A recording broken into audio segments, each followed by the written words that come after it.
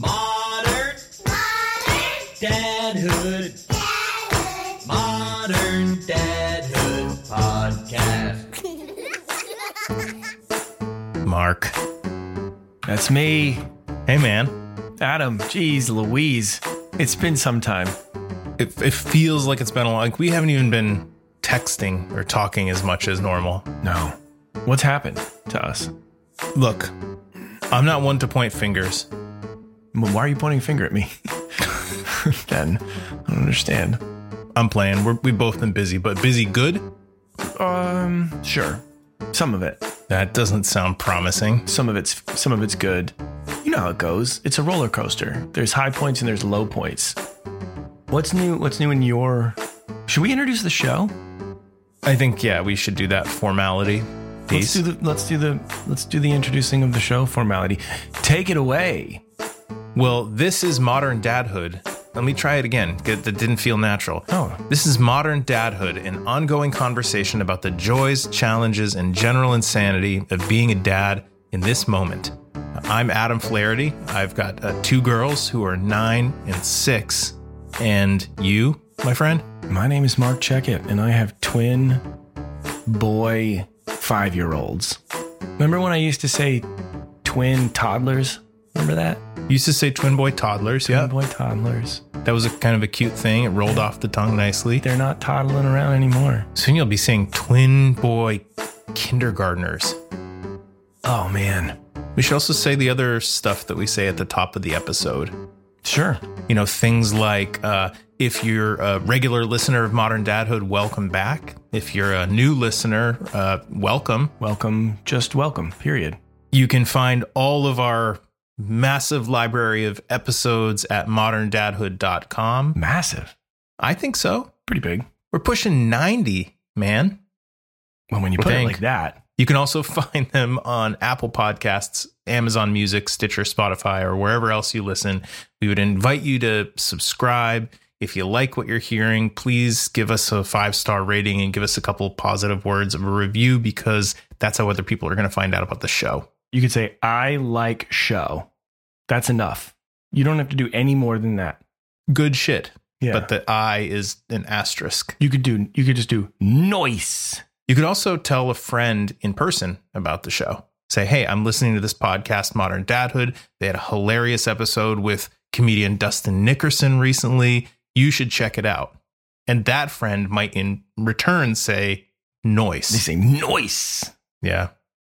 I mean, it really, it hasn't been that long since we've talked or recorded an episode, but I do feel like in the last couple of months, my girls have changed a lot, grown up a lot. Yeah. And it's exciting and it's weird and it's scary.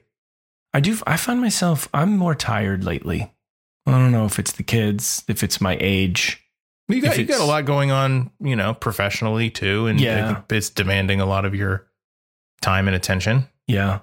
I was thinking about last night after I put the boys down, I was thinking about our recording session tonight. We're going to be recording a little bit on the later side tonight because of our guest. I'm very excited about, but it's a little late. And I sat down on the couch. It was probably like 8:30. And I was like, well, I'll use tonight as like a quick test to see how much energy do I really have at around 10. And I must have fallen asleep in minutes. Yeah. Like I woke up at 1 a.m. on the couch. All the lights are on. I had no idea where I was, what was happening. There was an open bag of popcorn just on my chest.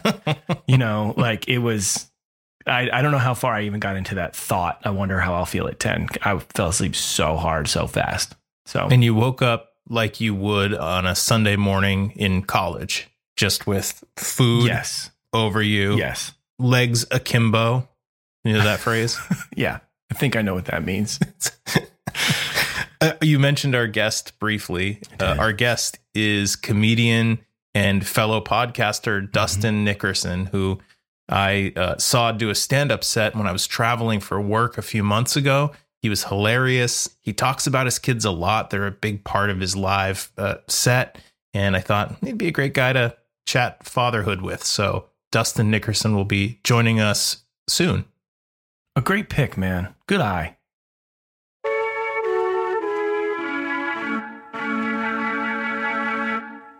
There's big things in dad news these days.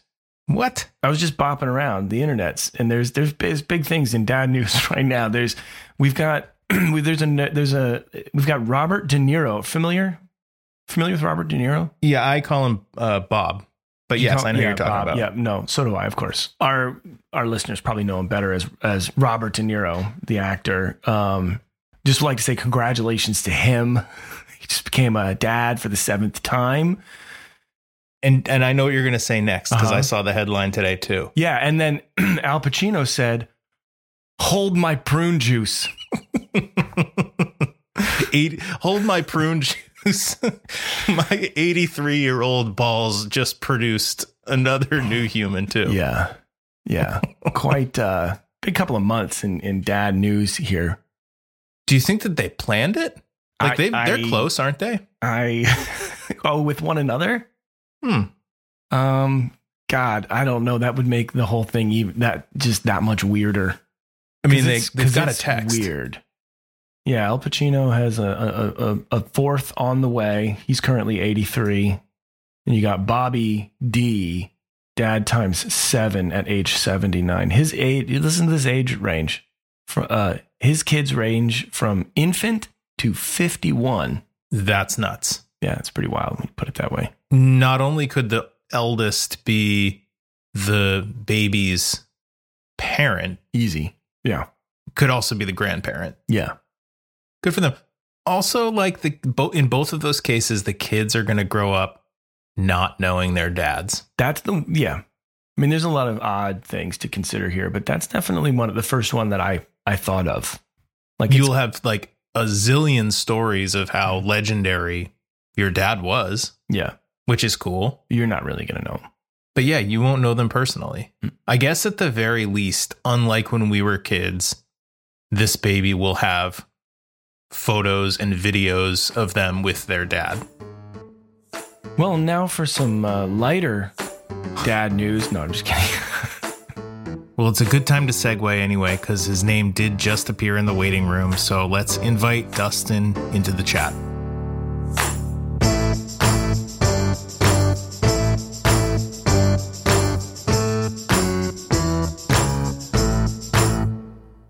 Dustin Nickerson is a stand-up comedian whose newest special is Runs in the Family, which you can watch for free on YouTube. He's also a podcaster, an author, a husband, a dad of 3. He's currently on tour. You should check and see if he's playing in your city. Go to DustinNickerson.com for that. And Dustin, thank you so much for joining us. It's great to meet you. Yeah. Thanks for having me. You get to see me in kind of my truest road element, which is the hotel late at night with it's very glamorous. There's a bed and there's probably a dirty shirt there, a LaCroix. It's very exciting. So I think I mentioned to you when I first reached out that so I'm in the very southern tip of Maine, but I saw you down in Durham, North Carolina. You were opening for Taylor Tomlinson. You had a great set. It was hilarious.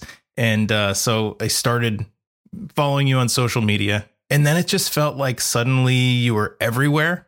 And Mark sort of had a similar experience. You have a crazy social media game. You're like omnipresent. Does it feel like that to you? No, that just means your phone was listening to you. That's all. I would love to take credit for that as, oh man, what a guru I am. But that sounds like your phone tracked your whereabouts and your conversations and your listening patterns. And because, they like this. Well, here he is on every app. Mm-hmm. I don't have an OnlyFans. That's where I draw the line, I suppose. Oh, not yet. At least not yet. We'll see if the work stays busy, Yeah. Speaking of busy, I mean, you seem to be touring like relentlessly. And has it been that way for a long time? Yeah, the comics are kind of always on tour. We tour very differently than bands.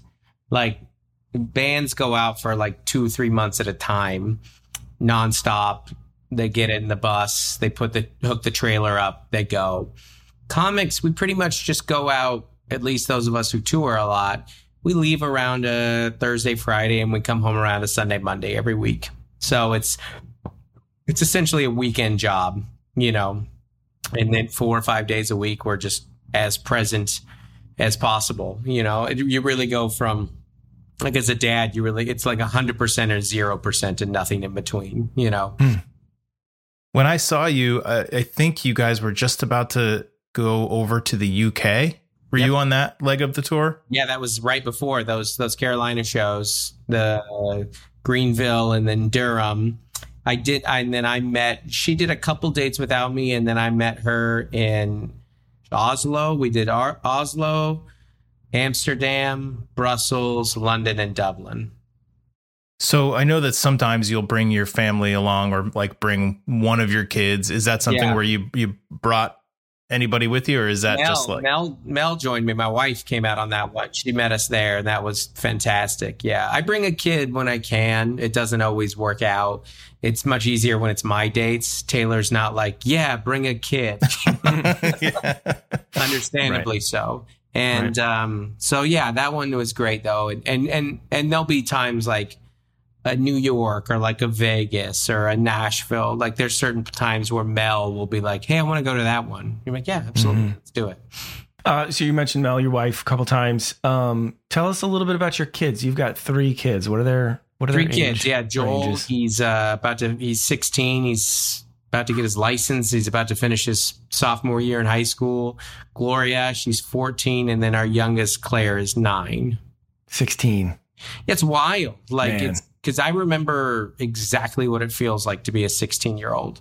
You know, that's not like, you know, with 9, you're like, oh, I've got some memories. But you're like 16, you're like, no, I know what that's like. And I know now as a dad, I'm like, I know what I'm saying and what my dad said to me, which is like, we all feel this way. It's not so hard.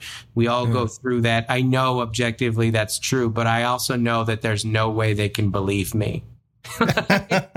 Because it is, I don't know if there's anything harder than being a teenager. I mean, the pressures of those years, and then also the lack of perspective you have on the world to know that high school is not everything, when in the moment it sure feels like everything. It's your job, your education, it's your social group, it's your sports. Everything is tied in to these several hundred or however big a school, unless you're homeschooled, then it's truly everything. But it's it's tough. But navigating them through these waters is just like it's like teaching my kid how to drive right now. It's wild. Like I've been doing some freeway drives with Joel, and the first one is just so scary. And you realize like, oh, you know nothing about this.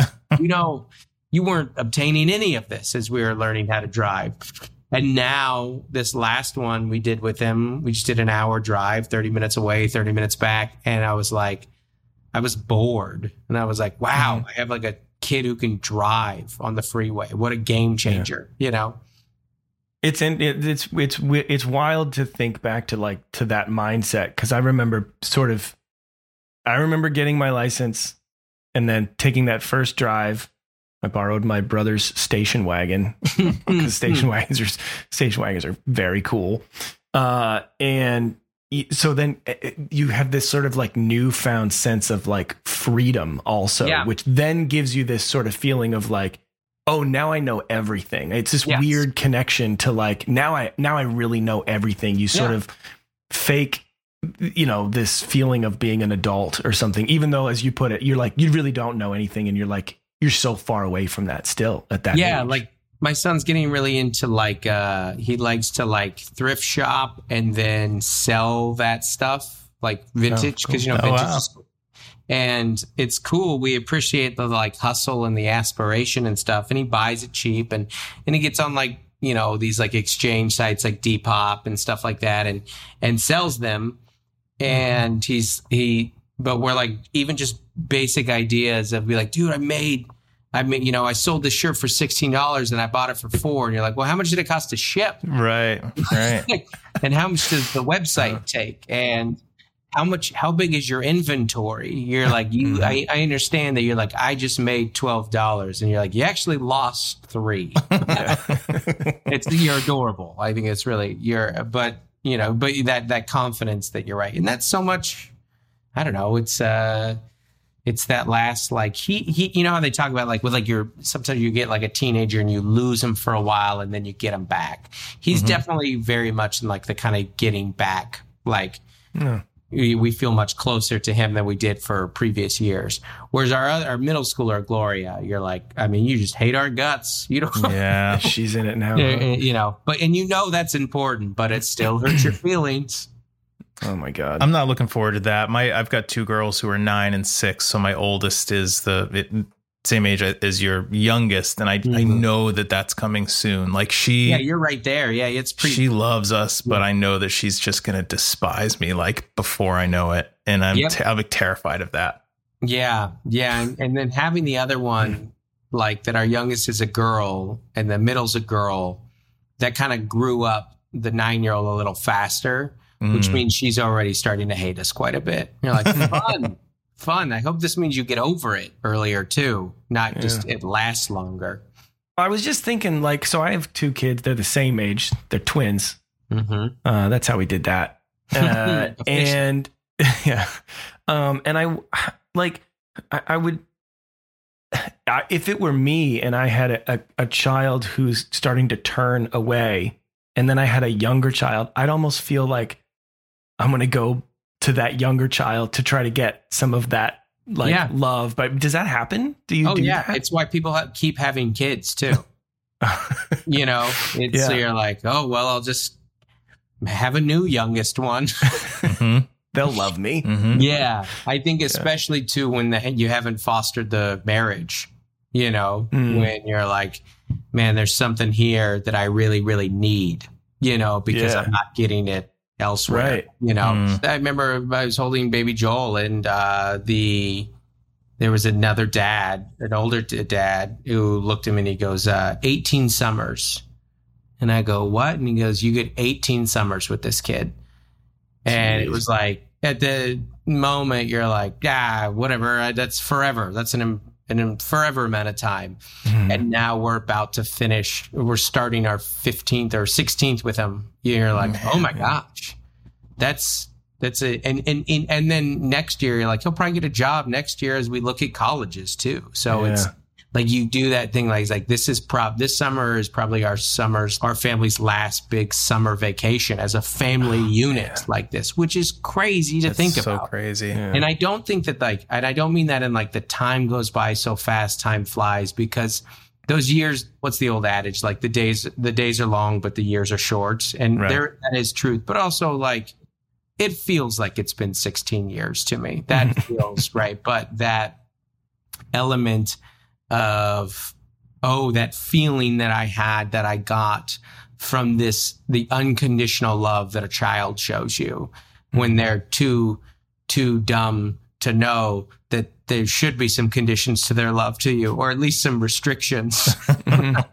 Like that you are worthy of unconditional love, yes, but you are not perfect and you are wildly flawed. There's an old Oscar Wilde quote where he says, when you're young, you love your parents. When you age, you hate them. And then sometimes, eventually, you forgive them. And I think there is an element of truth to that. And that's what a lot of people are really, yes, those years are cute, but really sometimes what you're yearning for is that just like, oh my gosh, there was just such an unbridled love from you. And no, I hate you because I don't have a new iPhone. Man, I felt like I heard a little bit of the youth pastor come out there for a second. Yeah, it's still in there. In thinking just a little more about Joel, who's 16, driving, and then thinking about, whatever's next, college, apartment, whatever. Is that scary? Yeah, he is not a reckless kid. He's very safe. He's our only neurotypical kid. There's an element of where we have 2 Gen Zs and a Gen Alpha kid, that what we actually worry about is like, well, what are they going to do?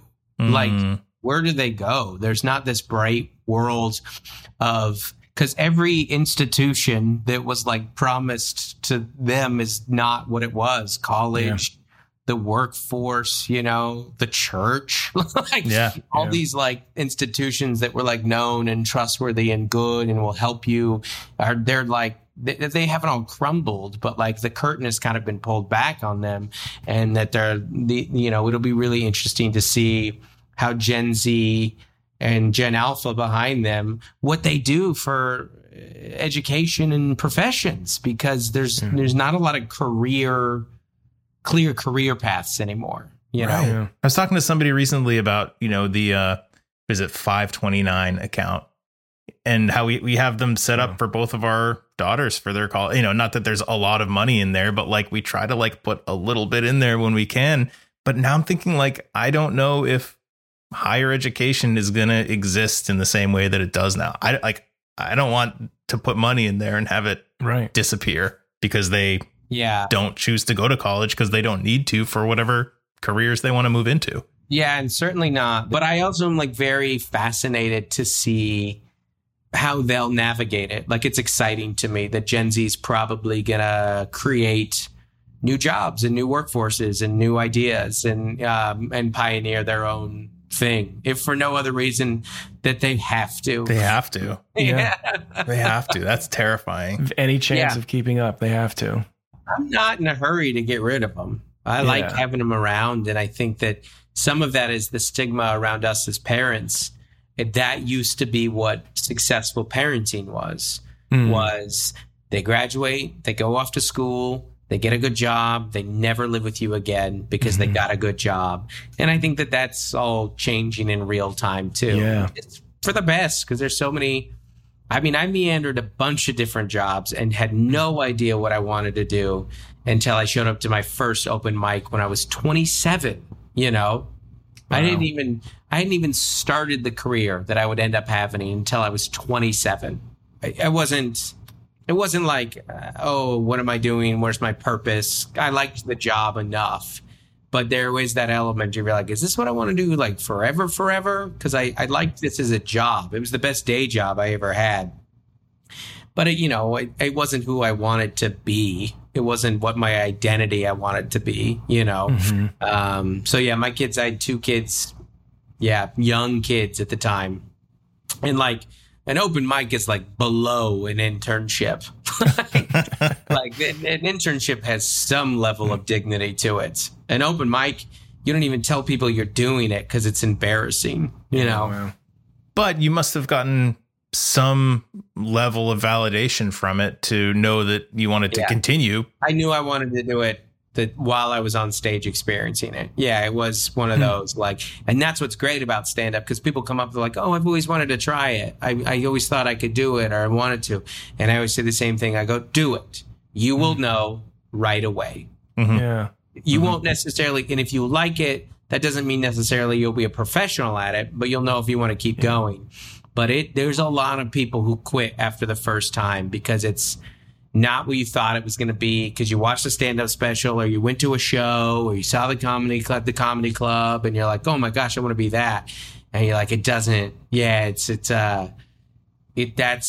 if you're funny at a party, that's like winning Thanksgiving football, and comparing yourself to the NFL is just a different thing. It's gonna be a lot more work to get there, and it's gonna suck most of the way. It's so bad and so hard at first that you really gotta want it.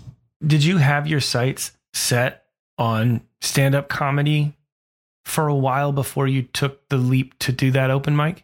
Yeah, I mean, stand-up was always like, I grew up in love with stand-up, still am. It's like my favorite thing in the world. I love just the audacity of it. It's such a silly, dumb thing that exists. It's very American. Everyone sit down and listen to me talk, you know? But I've always loved it. And it was almost like a bucket list thing for me. Like, I'm going to try it once before I die. And now that I'm 27, I'm almost dead. So I guess I'll start now. See the end. So I had thought about it. I carried around jokes that I'd want to do and stuff like that. But I had not, it wasn't in my sights to pursue as a career, because you don't even know how to do it at first. How does that sort of big, I don't want to use the phrase career change, because 27 is still pretty young, objectively. But you've made the point before that, like, in the world of stand-up comedy, that's like pretty late to get into it. Yeah, it's very late. But now you've been at it for 10 plus years. How does that experience of sort of making a career shift and sort of committing to something at that age shape the conversations that you have with your kids about thinking about what they might want to do with their life or trying different things? There's no profession that my kids can suggest to me that I can say, like, that's ridiculous. Because I have this job. Right. You know, it's this, if they want to be like, I want to be a YouTuber, I can't be like, well, I guess I do too. I'm on there, you know? Yeah. So I think what's great about it, and I hope that they understand this, and my two oldest will for sure, like, they'll have the freedom to pursue whatever their goal, their dream, their ambition, their passion may be. But they'll also have a pretty big understanding of the work ethic that it will take to get there because they witnessed it. I worked 2 jobs for 5 years, you know, like for the better part of 5 years. When I first started working the road, I would open the rec center at 4 a.m.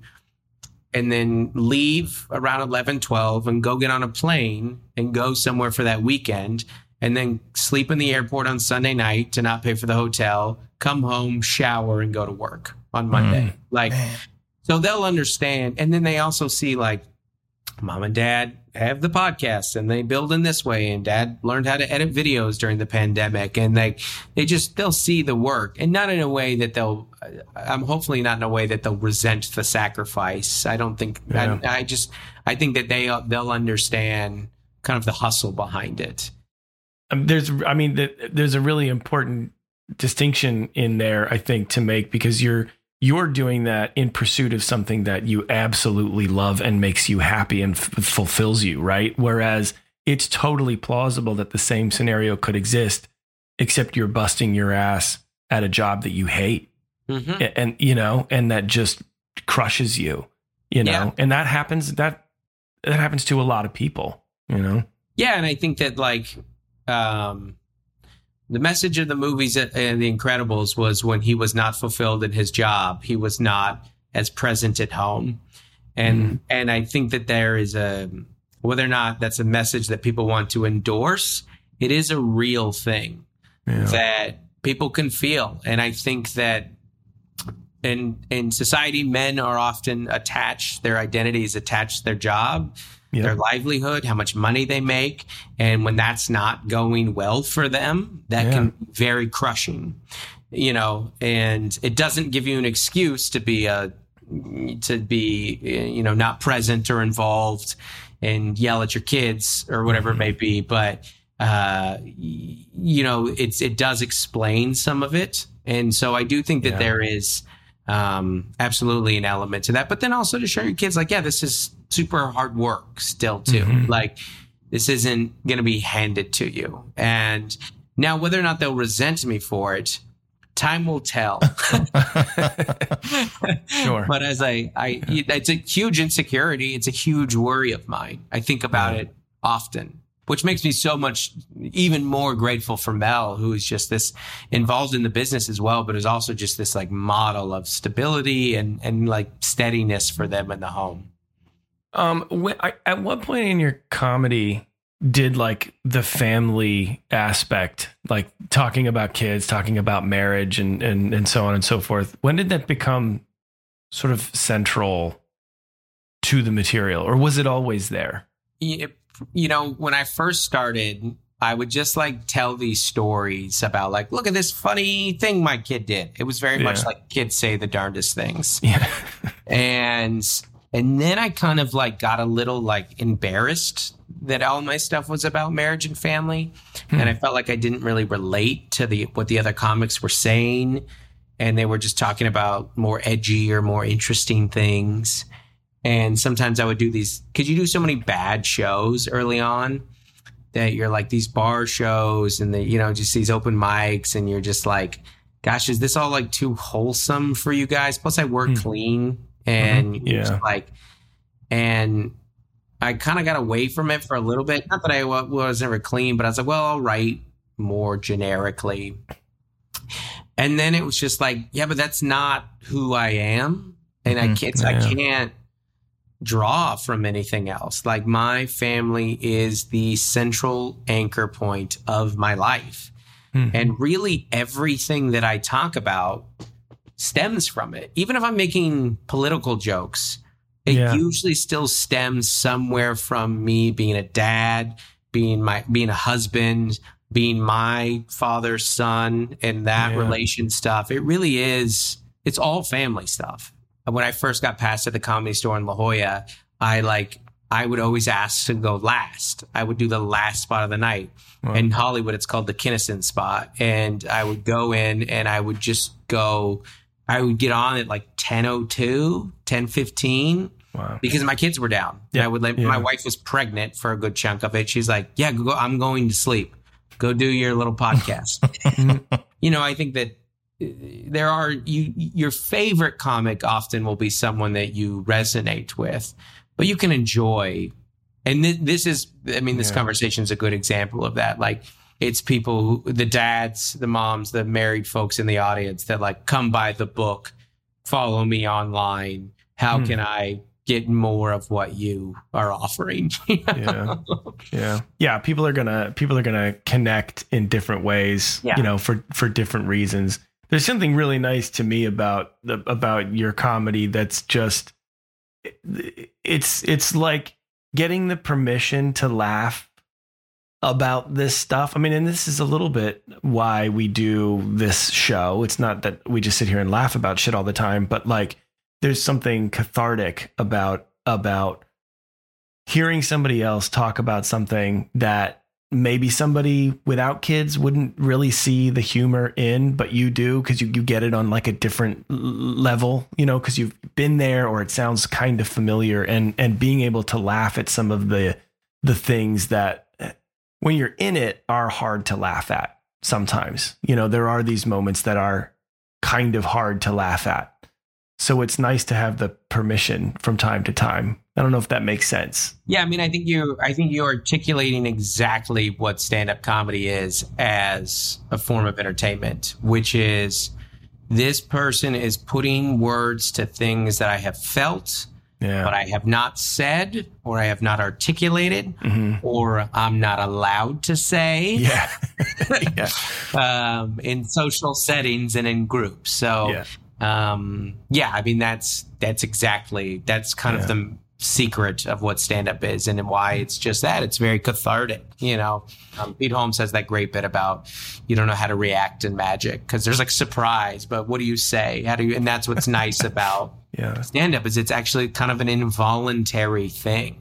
As long as you walk in and you decide to be vulnerable, right? Which is, because if you have your guard up, because to laugh, you kind of have to be vulnerable, because a laugh is kind of like saying amen. It's almost kind of like agreeing with you, and if you can do that and you can walk into a comedy, you're like, you can really connect with what that person is saying up there. So you articulated what stand-up is. So you nailed it, Mark. I did it. Dads and moms listening, Dustin mentioned his book a couple times during the conversation. It's called How to Be Married to Melissa. He has a podcast, which is fantastic, called Don't Make Me Come Back There, which I've been really enjoying. Full stand-up specials available on YouTube. All of this can be found from your website, DustinNickerson.com. Including all your social platforms. You can find right there on the website. Thank you so much. It's really been a pleasure talking to you. Yeah, absolutely. I'll see you guys around, and thanks for having me. Well, this has been another episode of Modern Dadhood. If you want to hear other episodes of this show featuring different guests, you can go to our website, which is moderndadhood.com. Hit the listen now or episodes button, or you'll figure it out. All of them are there. Guests such as? Oh, guests such as Sesame Street's Emilio Delgado, rest in peace. SNL alum Bobby Moynihan. Comedian Michael Ian Black. Captain Winston E. Scott, former astronaut. My friend Josh. One of my longest friends from preschool, Kevin White. Shane Burkhoff of Squirming and Grubs. Of Squirming and Grubs fame. Guests such as Matt Gorley. That's a popular episode. Other guests such as comedian and actor and writer Michael Ian Black. I said that one. You did? Yeah, I think that was the second or third one. Guests such as actor Terry O'Quinn. So yeah, all of our episodes are there. You can also find us wherever you listen to podcasts. That's maybe Apple or Amazon Music or Stitcher or Spotify or Pocket Casts. Do a favor for somebody that you care about and purchase a Modern Dadhood t-shirt or a dad hoodie for them in their size. It will ship to you or directly to them if you want with a free sticker.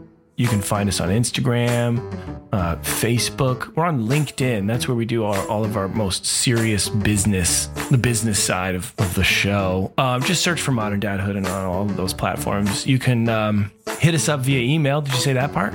At hey@moderndadhood.com. That's HEY. Send us a message, sign up for the email list, all that good stuff.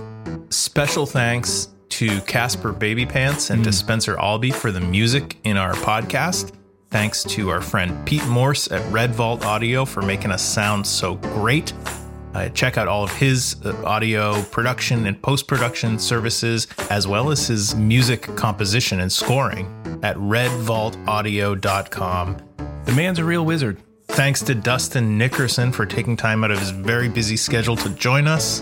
And there's another one.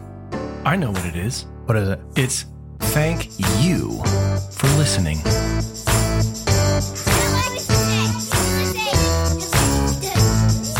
Podcast. Living modern.